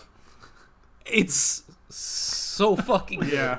Because it's all of the things that would trip you up with any other movie, and they're just like, no, here's our explanation. It's as stupid as you want it to be. We're moving on. Which totally Like, thank works, you. too. I appreciate it. It was like, I mean, that would, that's probably like a scientific thing that comes up in a James Bond movie. Probably two of them. I guess we can talk about Mini-Me now at long last. Probably so the best earnest. character in all of these. Before we get to Mini-Me, can we talk about how funny that fucking Jerry Springer scene is, and also how incredibly poorly it aged? Oh my god. Yes. Like, oh yes. the second it showed him in the control room, my brain just like went into whiplash. I'm like, oh my god, that's right. And then he picks up Like, the remote. Oh my I remember Dr. Evil fighting that KKK guy and stealing his mask. But like, man, could you imagine showing this to somebody who's like 4 years younger than us and just has no idea who Jerry Springer is? I don't think you could do Is that Steve Wilkos back there? I love that dude. Hold up, that guy has a Nazi patch on his jacket. What are we doing here? Canceled. Oh, canceled. And not a Is single Austin Powers milkshake. problematic? If they remade this movie, it would just be Richard Spencer. Right. Oh, they would actually cast him in the movie too. Oh boy. Richard Spencer doing that looks like a dick. 40 people thing. I have to admit, okay, one of the jokes about Mini-Me that I like so much, I have to reference a joke from the first movie. There are a lot of jokes from the first movie we didn't talk about. I think one of my favorite jokes is Scott says something that pisses off Dr. Evil, and so he reaches over to press the button to kill Scott. and this white, well, this whatever, Frau whatever, I don't remember her name, Frau hits his hand with that thing to slap it away. I like the way that he just silently goes over to like press it and just like, Whenever she pulls out the fucking squirt bottle, Oh my god. every fucking time fucking that gag tears. works. I think that's one of my favorite things is when Mini-Me is introduced and Scott says something like kind of mean about it, and he stands up and jumps on the table and immediately goes over to press the button to kill Scott. Which, by the way, I would do something with that button. Put that in the cabinet. But yeah, then squirts him like he's a bad cat or something like that. He gives a lot of middle fingers. Trying to get that cat off the table. It's I Like liked him so much in this. I have the same thoughts I did about the first one, where like I appreciate all of the side characters so much. Like in that first scene when he goes back in time and they're in the Starbucks, that whole time there's just a barista standing there looking at Mini-Me like, what the fuck is this? And, like, Rob blows a good bit, but them going back in time and just having Frau be the exact same person with no makeup. Call her Minnie Sterling. I think it's a little bit easier. Quick gags like that really good. Yeah, that was really, really good. He's just like, oh. Right. I think one of my favorite things about Vern Troyer in this is that, I mean, yeah, they make a lot of like, oh, he's little jokes, but that's not why he's funny to look at. He's funny to look at because the face that he's doing is just a good, solid expression that's so funny in contrast to everything that's happening. It just looks like this is a normal thing that's going on. It's a really good portrayal of that. It's a really good parody of that scene in The Island of Dr. Moreau. It's Blue, man, blue, blue, blue, blue. These blue, blue. last couple weeks have done a lot to my brain. Fucking Yeah. do it. Just started fiddling away when he saw that. Speaking of that musical number, the second they started the piano, I was like, oh my god, I know every single word, and I almost forgot my sister's birthday last year. Like, my brain is fucking pudding. That being said, in defense of the rap scene, I think it's well written. I think it is somewhat well performed. I think it is entirely unnecessary. 1999 was a different time. Yeah, we didn't need it, but it's in there. I have not seen this movie in almost 20 years, and I remembered that whole fucking There's song. a lot of lines in there that became sort of like, I don't know what the word is, but they almost became like part of like the teen lexicon or whatever. You know, in the same way that like the Chappelle Show lines were like the things that were constantly quoted, you know, like the Rick James sketches and stuff. I think a lot of them was the Zip It one. Oh my boy, that scene. Yep. Yeah, Not so good. right. now. It doesn't hold up at all, but part of the reason it doesn't hold up is because everyone was doing it, you know? Every single Dr. Evil line in this movie ended up being quoted for like 7 straight years. Yeah. Correct. But Makes you long for the days when memes lasted longer than a week. which is a shame, before because it's someone not fucked all up the on good Twitter. ones. No one ever seemed to quote about him shaving his testicles, which, by the way, actually does feel incredible. Ritualistically shaved my testicles. One of the most underrated lines is he talks about, like, when at the age of 10 years old, I got my first scribe. This is just the phrase "penchant for buggery" is the funniest combination of words I've ever heard. I don't know why. I think that was he claimed that he invented the question mark. Who is he? Accuse walnuts of being lazy? Is that it? You know, the usual thing. Yeah, there's a couple moments in the first one that don't work very well, like the nutshell thing. I didn't like very much, but I will say, as a Really, really bad week for nuts, Steve. yeah, I guess. But the 7-year-old me definitely liked the scene where he's going behind the couch. Those gags cracked me up because that's the first time I'd ever seen anything like that. I forgot about the canoe thing. How does he move so smoothly? It's It's because he's a It takes hockey player. talent. He must be skating. But let's get on the Fat Bastard, who I don't think I liked as much as everyone else did. When I was a little kid, I really liked it because he's just called Fat Bastard. there's something about the name that really gets me. It really works. Yeah, I have to admit. Just that he's introduced like it's not a punchline. He's just deadpan introduced like, "This is Fat Bastard, This is my assassin." I have to admit, when he starts doing the Chili song, that was a bit much for me. Incredible. It sucks, Correct. but also it's We did when I was on the Something wrestling about team it. in high school. There was at one point he mentions "I ate a baby," which a lot of people did, and Correct. I just remember there was a moment in wrestling practice. I'll never forget this. Where we were all stretching around before practice even started, and I think it was Roger. Roger cracked off an inhuman fart. Like, I'm pretty sure this would have doubled. It's like a Squatch call, right? It was so loud. We're just like, oh, dude, what the fuck? And the last thing that we heard before Coach told us all to shut the fuck up and get back to stretching was Corey Wine said, "Did you eat a baby?" And we're just like, that's what shut us up, because we're just kind of like looking at Corey like, what? And so the rest of the practice, like, did you eat a baby. It was the only thing we could talk about for the rest of the fucking season. Did you eat a baby? I'll tell you what, Dr. Evil.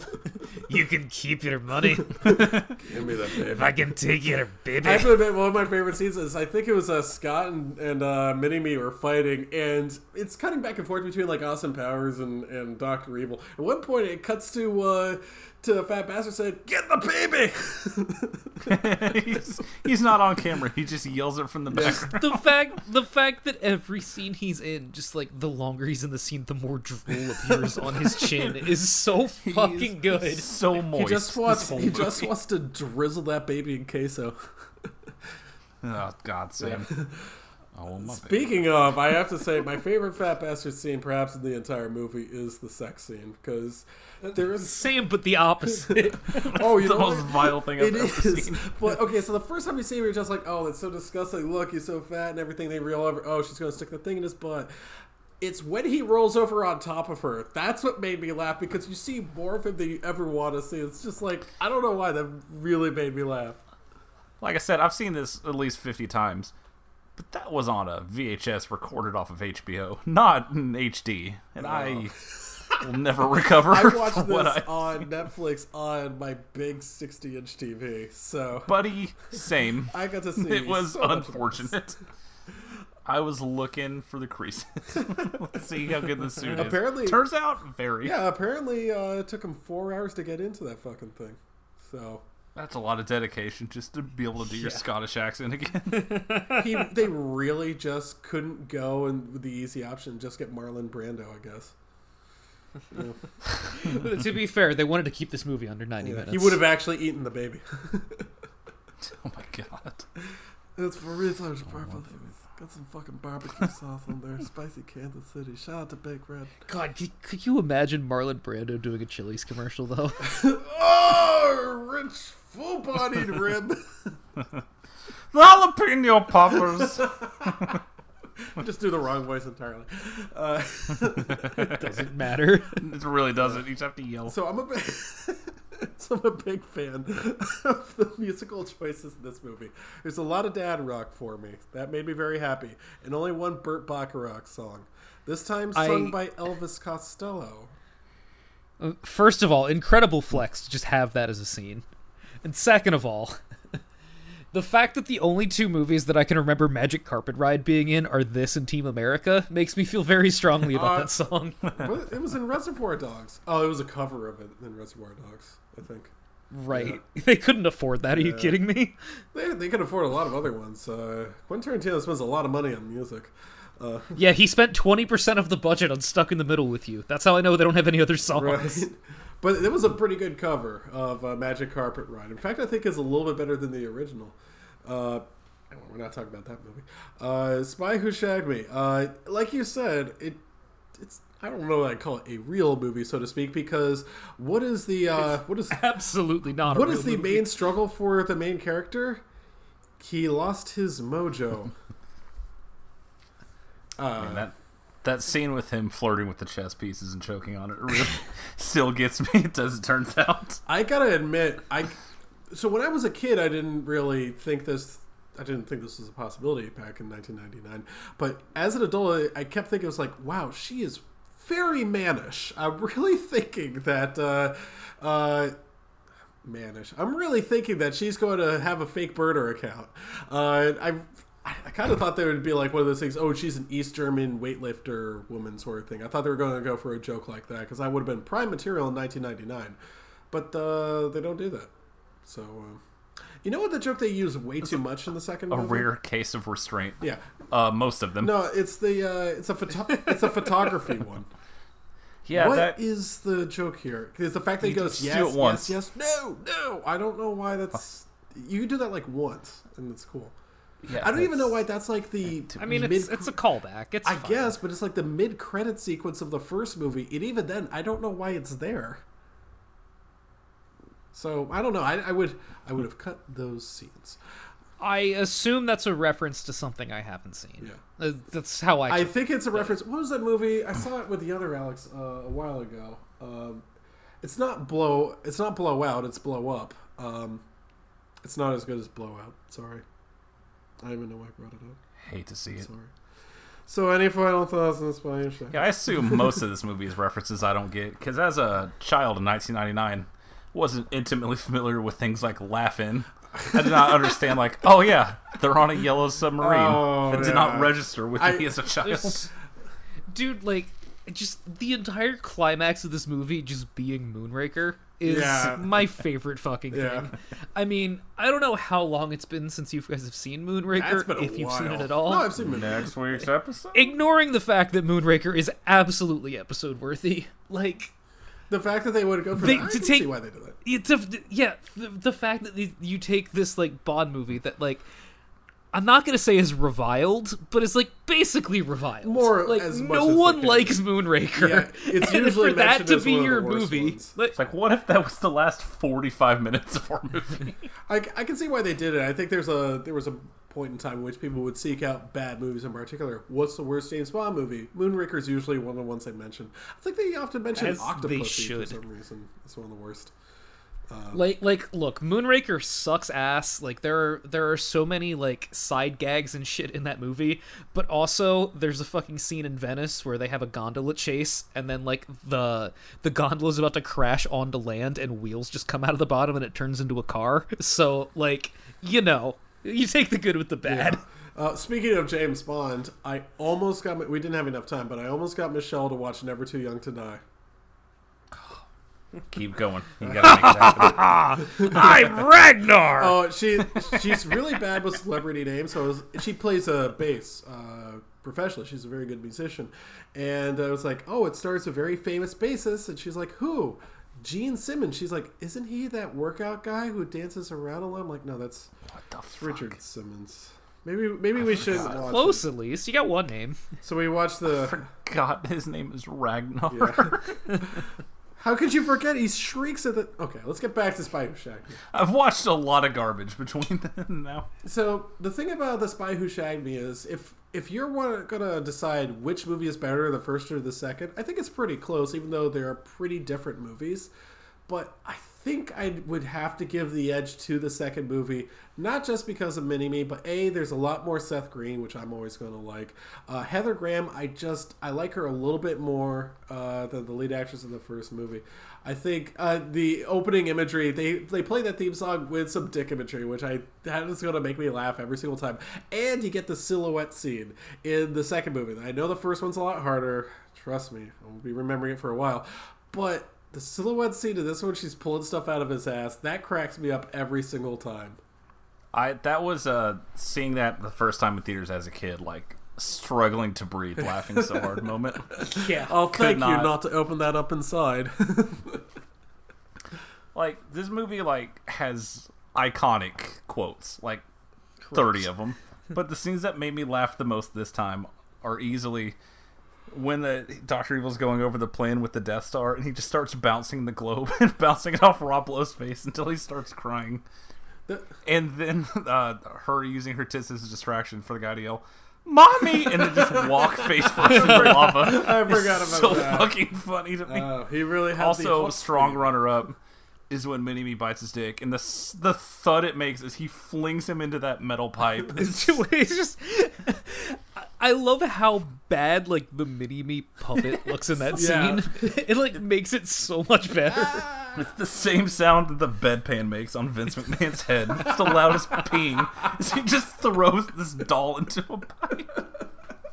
Oh, shit. That was so good. Fucking him bouncing that giant globe, talking shit until Rob Lowe starts crying, absolutely murdered me, because that is a one joke I did not remember at all.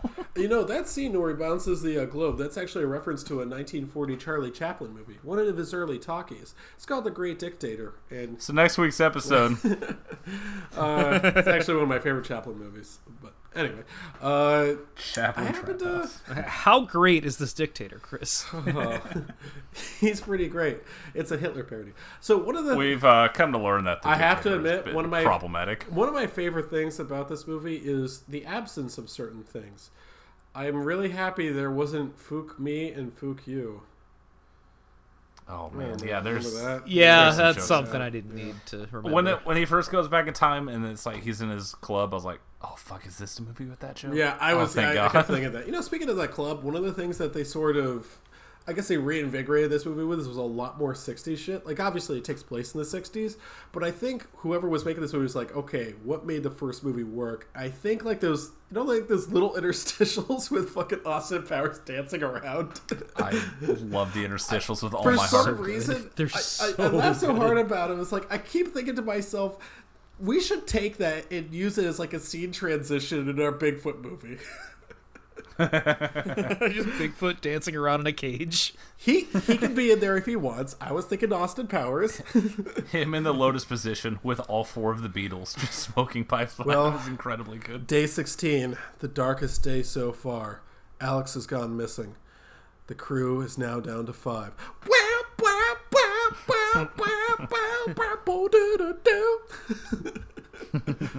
Look, the thing is, like, the first one of these movies, as we've said, is trying much harder to be a real movie and succeeding in a lot of ways.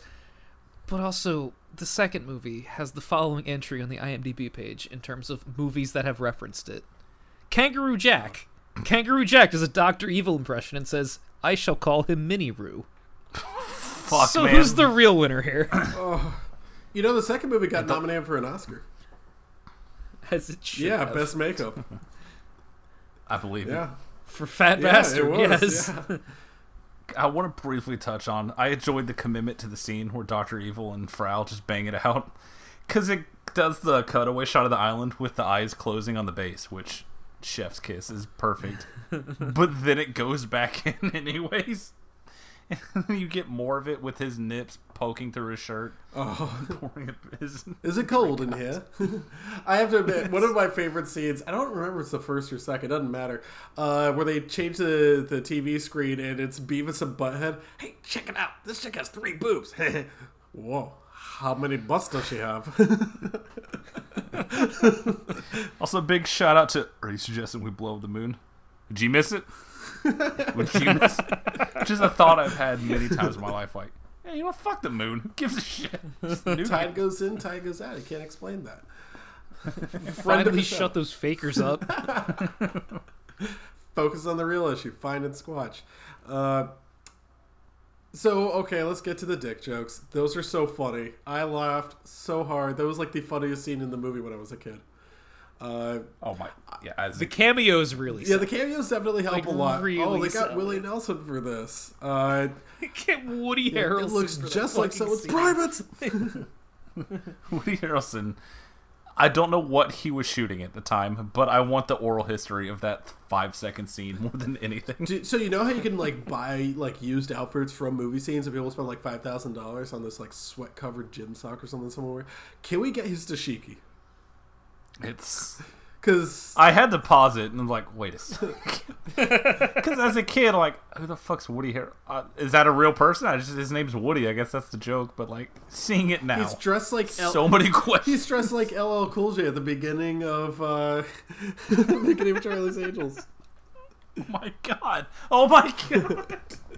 It's the exact same thing. Maybe they were just like passing the outfit back and forth like the Sisterhood of Traveling Pants. I don't know why I said that. I'm happy you did. Oh man. Anyway, 90. Also, the best thing about both movies, tight 90 yeah, minutes. it's Like, second Oh, one yeah, could be it's tighter really again. Cut out the rap scene. We don't need that. but keep Operation Wing Chun. Oh yeah, Project Mini-Me's little Bananarama. Mini-Me's little bike horn That was made me so laugh funny. uncomfortably loud. Oh my god! If I'm gonna just say it right now, if I was a midget, I'd have one of those little bike horn and everything. Oh god bless. Get Peter Dinklage one of those. So, final thought here on The Spy Who Shagged Me. I want to sort of compare it to like other Mike Myers movies because there was a kind of a period where Mike Myers was sort of on top of the world. Like he killed it in Wayne's World, and he had a big hit with Austin Powers. Then Shrek comes out. You know, Shrek has his own star on the Hollywood Walk of Fame. Shrek is dry. I agree. I think Shrek sucks, but it's like Shrek was huge at the time. And then The Cat in the Hat came out. And then The Love Guru had a penchant for buggery. It's such a fucking funny joke. Then he sort of like... I'm gonna watch this. He sort of just like... He was like, you know, I'm just gonna not act anymore. He took some like back roles. He has a supporting role, obviously, in Inglourious Bastards. Man, I will never forget just leaning forward like, is that fucking Austin Powers? Yeah, that's... yeah. I have a feeling in like the Lob movies, the ones where he just sort of like started beefing it as a performer, there's something about it where it's like, you can clearly tell when he doesn't want to be in the movie, and Cat in the Hat is a really good example of that. I think Love Guru is also a good example of that.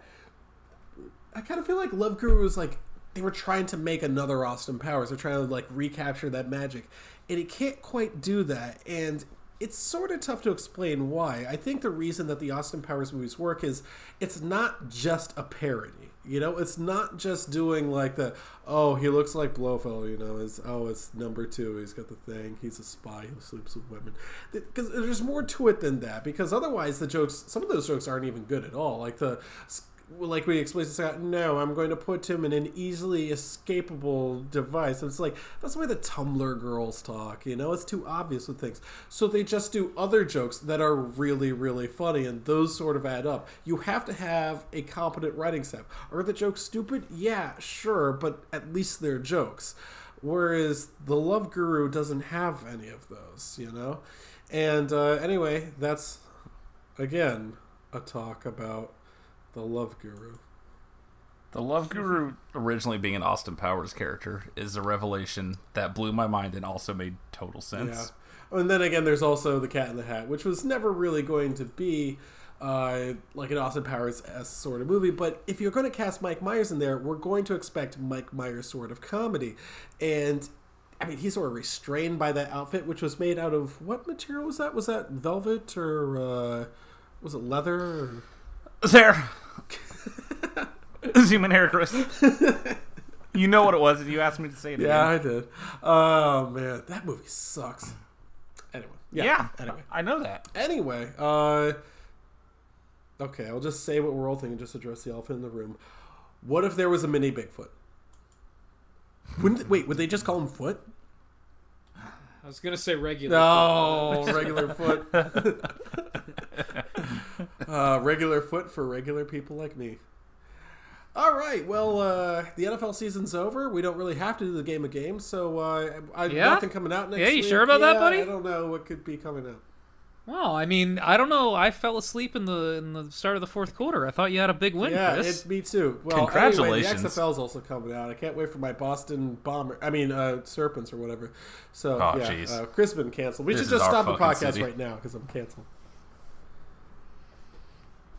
I've got a lot of editing to do and stuff. But yeah, well, maybe you can get started on that after Parker assigns you something for the Super Bowl.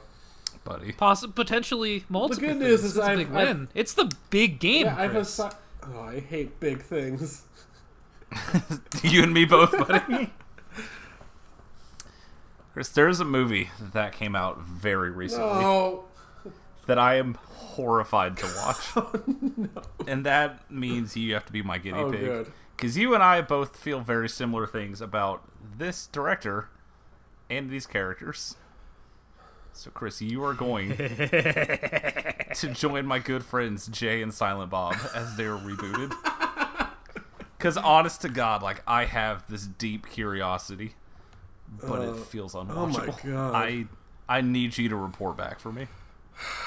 To the internet. Did it get a theater release?